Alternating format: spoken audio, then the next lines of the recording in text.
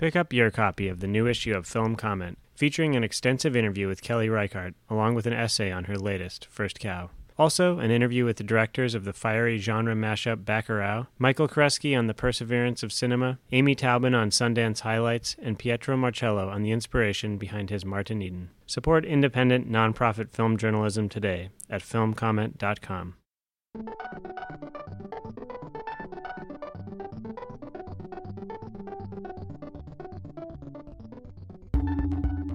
Welcome to the Film Comment Podcast. My name is Nicolas Rapold, and I'm the editor-in-chief of Film Comment.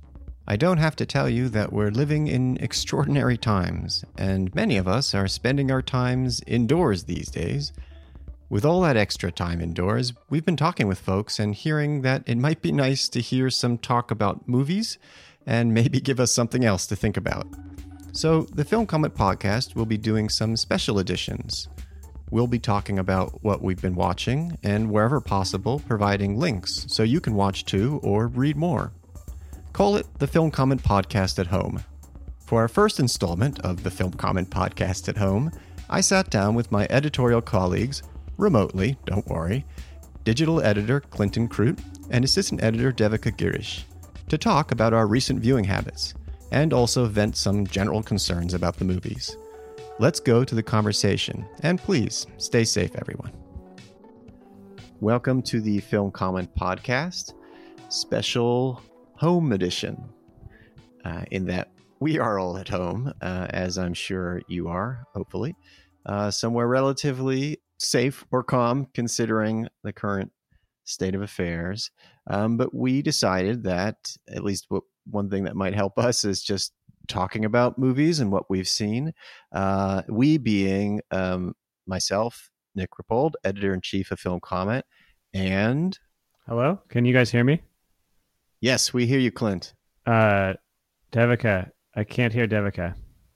Because it's your turn to introduce yourself. I'm just awaiting my turn. I can't see anything. I'm not blind. This is a podcast, Clint. It's okay. Audio. It's a thing that people listen to. Sorry, I just couldn't hear anybody at all there for the entire first section. I'm not sure why. So I was not aware that it was my turn. That was a rather rapid lifting of the curtain. Okay, well, take it away, Clint. Tell the people your name, rank, and serial number. My name is Clinton Krute. I'm the digital editor at Film Comment, and my serial number is 172627X. And I'm Devika Girish. I'm the assistant editor, and my social security number is... Oh, no, wait. No, anything but that. No. It's going to be a long podcast. Well, we're looking to do these on some sort of regular basis to distract you, divert you from the world outside. And ourselves, importantly. It's primarily a therapeutic purpose for all involved. And we're going to talk about what we've been seeing, maybe a little bit about what's going on at the moment, which is that in the movie world, there's much uncertainty. Productions are being postponed. Theatrical releases are being postponed. In the material world of movie-going, theaters, are postponing their or temporarily closed in accordance with that which must not be named, coronavirus. And the mayor of New York has asked that all entertainment venues, along with other bars and restaurants, have to shut down. So I think thus far, some theaters were still operating at 50% capacity, but now it's just a blanket ban, basically. Yeah, and so streaming is the only, or DVDs, I guess, VHS, Laserdisc. Yeah, it certainly raises some interesting challenges for people who like to go to the movie theaters, like us, like you. But of course, the hope is all of that these are temporary measures intended to arrest and stifle the spread. So we're proceeding just to create a sense of community among our listeners, and again to keep ourselves momentarily sane. So we've all been watching particular movies. That's either, well, I don't know if the ones that we ended up watching entirely took our mind off pervasive panic, terror, fear, dread. But we tried to begin with at least one movie that we did all see that I like to think has a sort of positive, anarchic energy to it.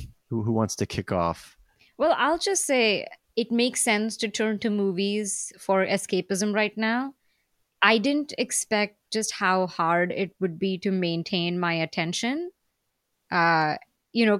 Which is already can be hard with the home viewing experience because it's so interruptible. But now with, the news changing so rapidly and just there being a lot of anxiety all around, it's really hard for me to, watch more than 10, 15 minutes at a time and kind of fight the impulse to check my phone, check the news, check on people. Yeah, and I really am missing the theatrical experience right now and, valuing it. Obviously, we can't have it right now for a good reason. So, yeah, I think even our normal routes of escapism are sort of difficult right now. Just like placing whatever you're watching in the context of, our lives right now. Yeah. And thinking of what this movie has to say about what we're going through. And have we even said what we're talking about yet? I don't think we haven't yet, because I don't know if we wanted to. The film is Daisies by Věra Chytilová. Can we get a sound effect on that? The big reveal? Oh, that's not quite the Daisies. That'll do. Daisies, the TV movie of the week. I also, have to apologize to listeners. Clearly, as you can tell, we have access to sound effects now with our new technological setup. We're going to try to use these judiciously. But of course, there might be whole sequences that are only sounds. We've often talked about doing sort of a morning show type of situation, drive time. Yeah. Okay. The hope is that we get this out of our system early. But the unfortunate thing is that only Nick has control of the sound effects. That'll change. Yes, just letting everyone know it's all on him. Well, we'll change. Well, Clint, you also have some sonic contributions eventually. I also just want to say, stay safe, everyone. Devika, all those impulses, checking on people and everything, those are all good things to do. Yeah. And I did want to mention, we were just talking about this before we started recording, the closing of movie theaters and the blow to film culture is very real. Mm-hmm. As you said, Nick, there's also material consequences. People have been talking a lot about workers in the film industry who sort of support film culture in New York and other places through contract or hourly paid jobs, who now are facing unemployment and a loss of livelihood. So that's been really worrisome too, just as a member of the larger film community. But there are people who are doing really good things. There's the Cinema Workers Solidarity Fund, put together, I believe, by Light Industries, Screen Slate, other community partners. That's been circulating online. And I encourage anyone who's not seen it yet to seek it out. Clint, did you just say it's on? It's a GoFundMe. I think it's on the film, the Light Industry, and probably probably more likely Screen Slate. And we'll include a link, right, in our in our post, so you can find it there. And if you have the means, you can help out. Yeah. No, I think generally, that's a good thing to be aware of. Stay informed, stay connected, and stay sane. All these measures are intended to be a temporary ones. So, you'll see us being prudent about and making any pronouncements about, film or film culture. But maybe we can, I'm certainly in need of distraction. So maybe we can jump into the field of Daisies. So this is the first time for people seeing it? I've seen it a few times. Yeah, I've never seen it. This was my second time, but I saw it the first time in school, and I think I had a very different experience watching it. I mean, I feel like I encountered it sort of anew. I didn't like it at all. I'm just going to start off by saying that. You didn't like it?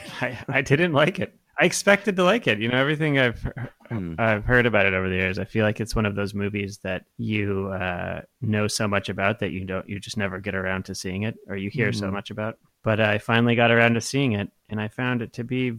And this again, I think, is me, reading the present context into it maybe a little bit. But and there are things about it that I just found to be kind of out of date. I guess are just not relevant to the current moment. Anarchy, not relevant to the current moment? Well, anarchy of a specific kind, and it's specifically, I think it's about this Cold War situation that the Czech people at the time found themselves in, and like pushing back against this specific kind of austerity in which they were living. Maybe we should just give a quick log line for Daisies, just for people who don't know. Let's let the people who've seen it multiple times take the lead on that one. It's hard to describe because it's somewhat of a non-linear movie ultimately, but basically it's about two young women. They just decide to rebel, and the way they rebel it's just by causing mayhem at different locations in the Czech Republic.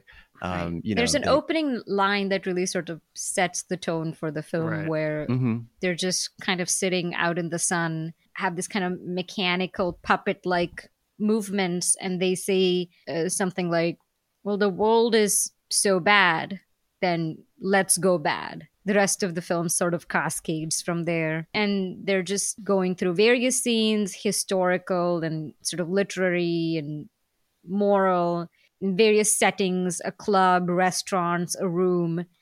Would you describe it as just a kind of nihilistic hedonism? No. I think it's specifically almost always about food and drink, what their hedonism is based on. The one thing strange about this movie is that there's no sex at all. There's they only use sex in order to manipulate people who have otherwise have power over them. Right. But they're not. But these two characters are totally uninterested in sex. What they're interested in is food, which is they're interested in wielding sex in order to eat vast quantities, disgustingly large quantities of food. Yeah. I mean, and so that's the thrust of their anarchism access to incredible banquets. But I think some of that, I took some of that as being, symbolic or representative of ceremony and all sorts of patriarchal kind of rituals that keep everyone in their place and keeping up appearances, and are also all stand-ins for just the kind of the window dressing of what you were saying before, a kind of the state that kind of keeps everyone in check. So when they're doing a runway walk down a banquet table piled high with cakes and everything, there's something more to now that just happens every day. I mean, you go to the restaurant and people just jump up on the tables and are kicking over dishes. Every time I go to the restaurant, this is happening. But back then it was not so much. Back then it was considered taboo. It was. Can you imagine? Yeah. I will say there's two aspects of my present experience that influenced how I viewed this film this weekend. Which is kind of a glib way of reading any film, very unhistorical. But one was, watching this film, I couldn't help but think of, all the news and talk about young people, millennials on brunches as the world falls apart. I mean, I just couldn't not think of that, and the idea that, well, the world is ending, so let's just be bad and let's just go eat and cavort around. It was just kind of surreal to view it in that context, I think. Yeah. And the other thing, I've been watching some Ulrike Oettinger films. She was going to have this series at Metrograph that was cut short because of these closures. But I've just been watching a few of her films, and there's a similar thread of this feminine anarchy in those films too. And there's sort of flamboyant dressing and acting very self-destructively. I watched Joan of Arc of Mongolia, And it has this long sequence in which a character just like eats endlessly a huge kind of extravagant and impossible feast in a train. Mm-hmm. And so I was just kind of connecting all these dots, and it did make me think that, there's a certain kind of, both films are representative of different but sort of maybe related kinds of feminist expression, where this kind of unrespectable excess is a statement of empowerment. Does that, maybe that's somewhat where it was kind of dated. Right. But when you think about it in the context, the historical context that Clint, you were talking about, sure, with austerity and the Cold War, and the context we are in right now, where we owe a collective responsibility to each other. Sure. To be moderate and stay at home and give up certain things, give up certain luxuries and indulgences. Yeah. I don't know. I just think that there's like an interesting maybe tension there between that kind of individual expression of empowerment and the sort of collective responsibility that we all have to think about right now. Yeah, I think that's definitely true. It's a good diagnosis of my reaction to this movie, I think. Yeah. I also just find it a pretty reliably, exuberant experience watching the movie. Just not only what the two characters do, but just what Věra Chytilová, the director, does. There's just such a joy in like breaking down, all the rules. And there's one scene where the two women are like in like a bedroom, just kind of hanging out, and they start first of all, the production design in that room is like amazing. Yeah. The wall is covered with beautiful. Is like supercharged version of like any kind of adolescent bedroom with stuff on the walls. But I think it's drawings of flowers, beautifully like detailed drawings of flowers papering the walls. But they start like they go wild with scissors. And then, the actual film gets chopped up with scissors, like actually cut into pieces. And you get this brief like collage effect. I don't know, just stuff like that. Some really evocative moments too. I loved the part where they cut up pictures of food and put them on bread and eat them. And it's sort of like a very literal way of talking about empty consumption. Right. But it's done so beautifully and it's very effective. And all of these things also happen so fast, kind of. I don't know, almost like a silent sort of slapstick film-ish. Yeah, somewhere between like, Marx Brothers and Zazie and the Metro, that sort of stuff. Right. And then it's like so many quick little moments strung together, but each of them have so much detail in the mise-en-scène conceptually. Pick up your copy of the new issue of Film Comment, featuring an extensive interview with Kelly Reichardt, along with an essay on her latest, First Cow. Also, an interview with the directors of the fiery genre mashup Bacurau, Jay Hoberman on Thomas Heisse's essay film Heimat is a Space in Time, Michael Koreski on the perseverance of cinema, Amy Taubin on Sundance highlights, and Pietro Marcello on the inspiration behind his Martin Eden. Plus, Spike Lee's trusted costume designer Ruthie Carter, Isabelle Huppert in Lulu, George Romero's Lost Film, and much more. Support independent, nonprofit film journalism today at filmcomment.com.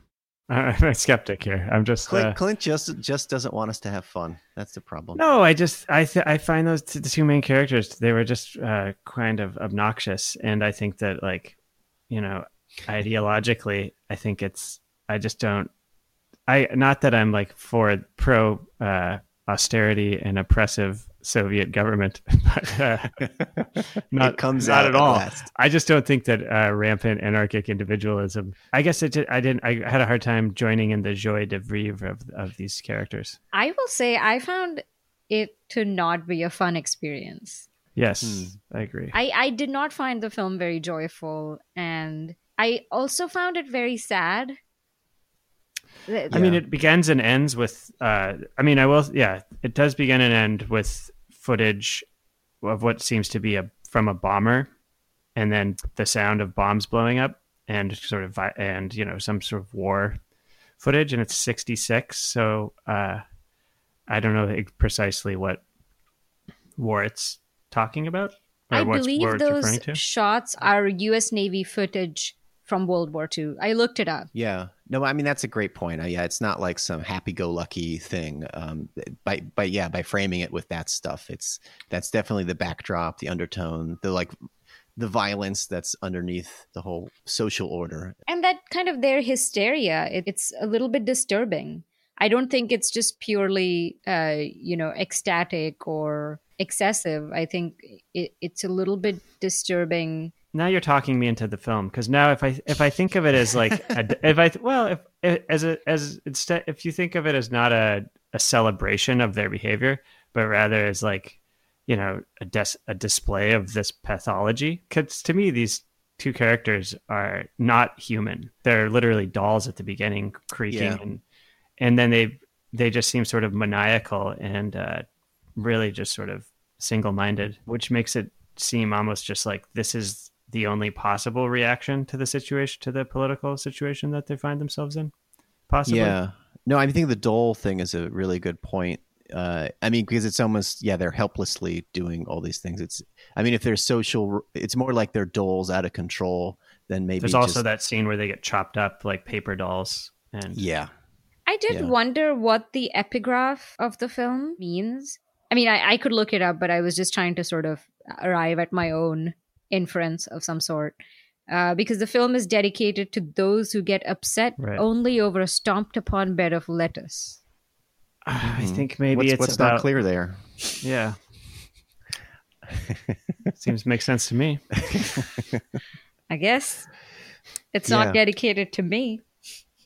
I mean, I think to me that sort of there's like an element of like literal rebellion, but also just an element of like Dadaist, just kind of, pasted together statements. I don't know. Maybe it's that people are not. Maybe it's that people are not upset about human beings being stomped on, but rather only upset when like their bed of lettuce gets stepped on. I don't know. But I mean, also because I was reading the film as a little bit as a critique of respectability politics and of rules of etiquette and social behavior that encircle women. I thought maybe it was a reference to that, getting upset over sort of meaningless acts of insult or meaningless acts of deviation. I don't know. I feel like I'm in a college class now, being like, okay, what does that?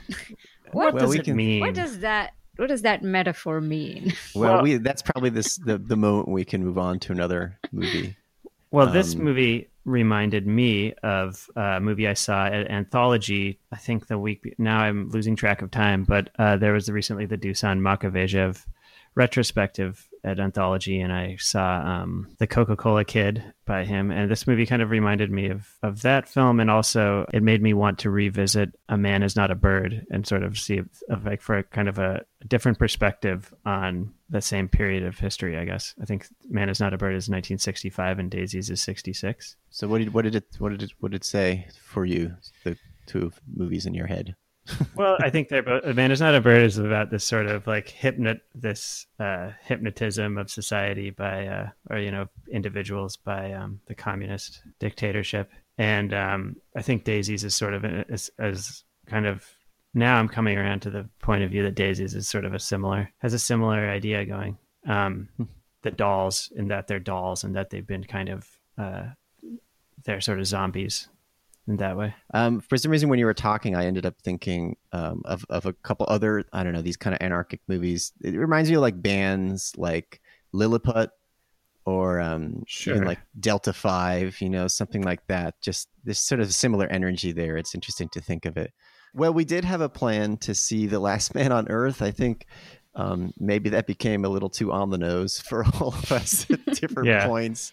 The Last Man on Earth, from the novel by Richard Madison, right? Yeah. I Am Legend. I Am Legend. I Am Legend.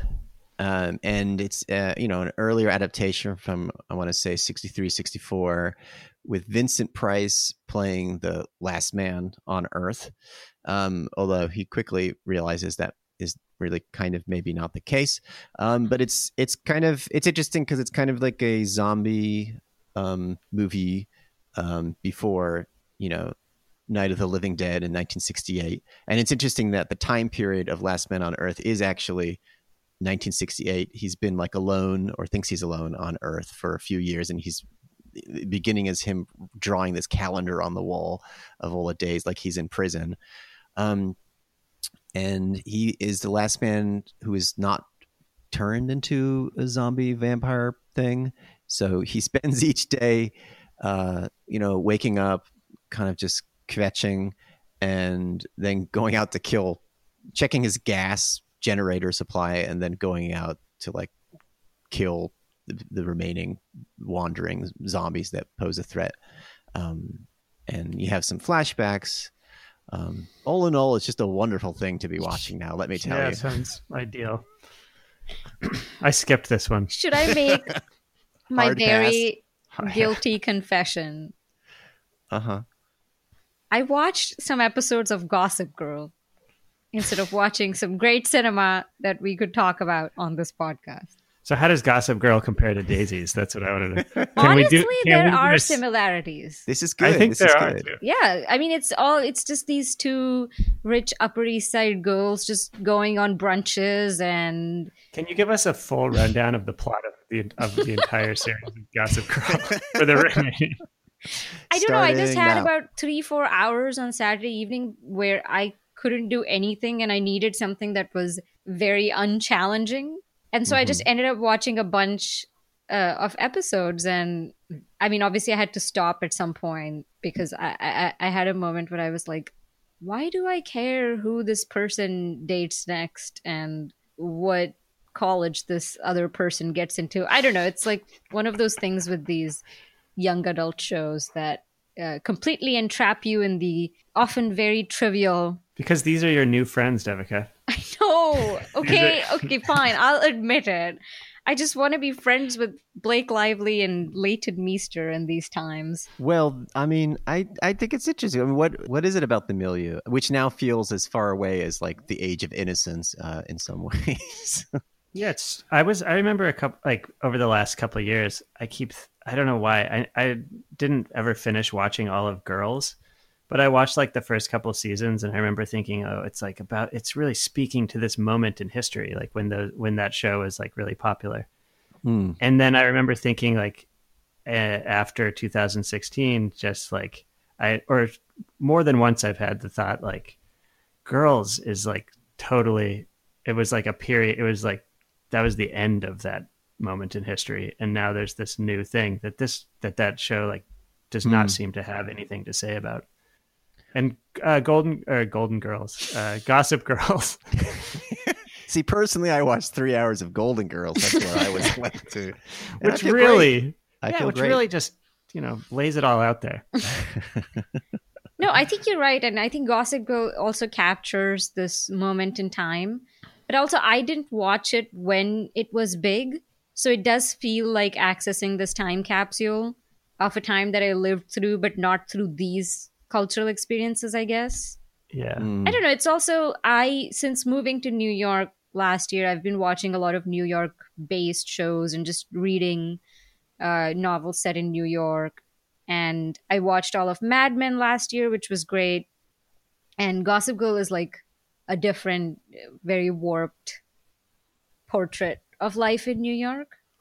Unlike Mad Men, which is an accurate portrayal of... Yeah, that's like, naturalistic, documentary precision. Sort of Theodore Dreiser of our time. Yeah, I mean, it's just, it's a document, it's an artifact. And it is, I think, not to like make everything too topical, but I don't know, it's this, what we're going through right now is making us rethink cities. It is making us rethink urban living. Yeah. It's bringing up a lot of class issues, a lot of, failures in the systems that we kind of rely on to keep functioning.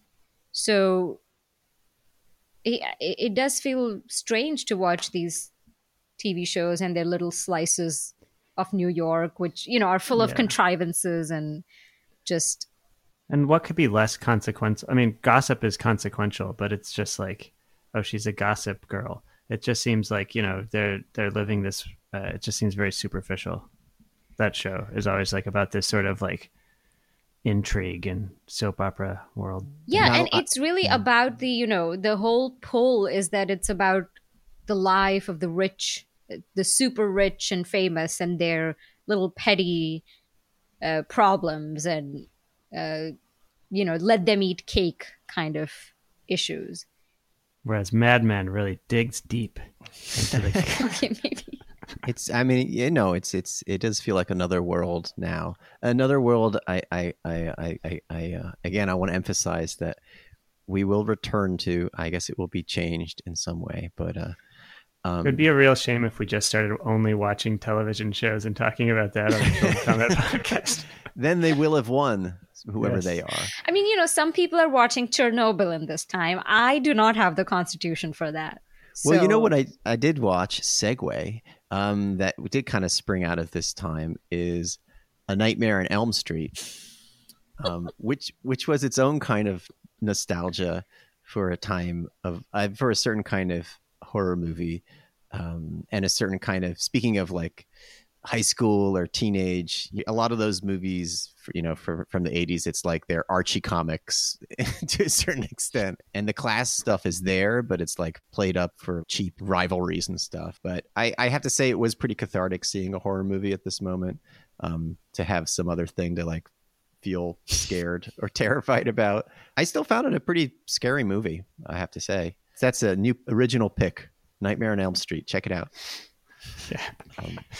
I think my next pick is going to be like a romantic movie or something. Yeah. Something very humanist. Yeah. But do you find that that's something that I think is interesting, is just this going back between escapism and wanting to feel, well, for me, to, have some other fear to like feel alongside the general fear. I'm going to keep watching these 60s Eastern European movies. Well, because watching A Man Is Not a Bird was just really like, I was like, God, it's so bleak. Their lives are like, it's the entire thing. I mean, it's beautiful. It's a beautiful movie, but like there's these shots of just like wastelands where people are just like walking across, and like factories spewing smoke. And yeah, it's just, I had a vision of our future. Well, a couple days ago, I saw In the Mood for Love. Ah, that's a good one. Oh, and there you go. I just want to watch. Where have you been hiding that? I just want to watch movies in that vein for a little bit, because, the kind of big issue in that movie is the romantic tension between these two extremely attractive people in their perfect outfits. And it's also just, it's a movie that captures and conveys and plugs into emotion so well. I think I need something like that, something that consumes me, but with an emotion other than fear or anxiety. Anger. Yeah. Just something that kind of enfolds you in these textures. And in these like small but large problems of life. Maybe that can be a kind of prompt for our next episode. Maybe we can talk about movies more like In the Mood for Love than Last Man on Earth. We'll be on the hunt. I mean, things will keep changing around us, so we'll see where we are. But we'll keep on with the quest for finding, the best movie to watch in this time. Yes. Yeah, we're gonna find it, I think. We will. Well, our aim with our little movie chats here is not to put you to sleep. We want to leave you time to watch your movies and run for your lives as well. So we can probably bring this in for a landing. What am I forgetting? I would just want to say thank you to you both for alleviating 1 hour of today's social distancing day with some conversation and humor and insights. This is all taking place in front of a live studio audience of 300 in a large stadium. No, it's not. There's probably a point at some point where you could get arrested for crying crowded theater in a room. We're all isolated in our own homes. We're all isolated, following all the current recommendations, and as we hope you are as well. But we'll be back to talk more. I'm already thinking that we're going to have an edition where we talk about the plots of movies, how they would change if there was social distancing. Oh wow, that's a fun game.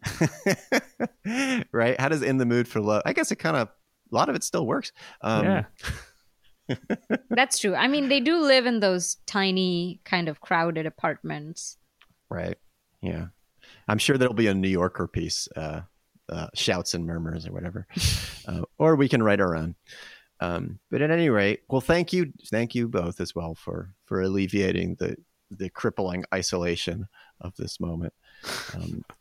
And dear listeners, thank you for listening. That was heavy. Yeah, let's lighten it up a little bit here. Well, stay safe, everyone. Hope you enjoyed listening to this. Keep coming back, tuning in for more. Stay away from people. All right. But stay close to movies. You've been listening to the Film Comment Podcast with music by Greg Einge. You can subscribe to this podcast on iTunes, Google Play, or Stitcher. Film Comment is a bi-monthly magazine published by Film at Lincoln Center. Since 1962, Film Comment has featured in-depth features, critical analysis, and feature coverage of mainstream, art house, and avant-garde filmmaking from around the world. Visit us online at filmcomment.com to purchase a print or digital subscription to Film Comment, or check out our app available on Android, iOS, or Kindle.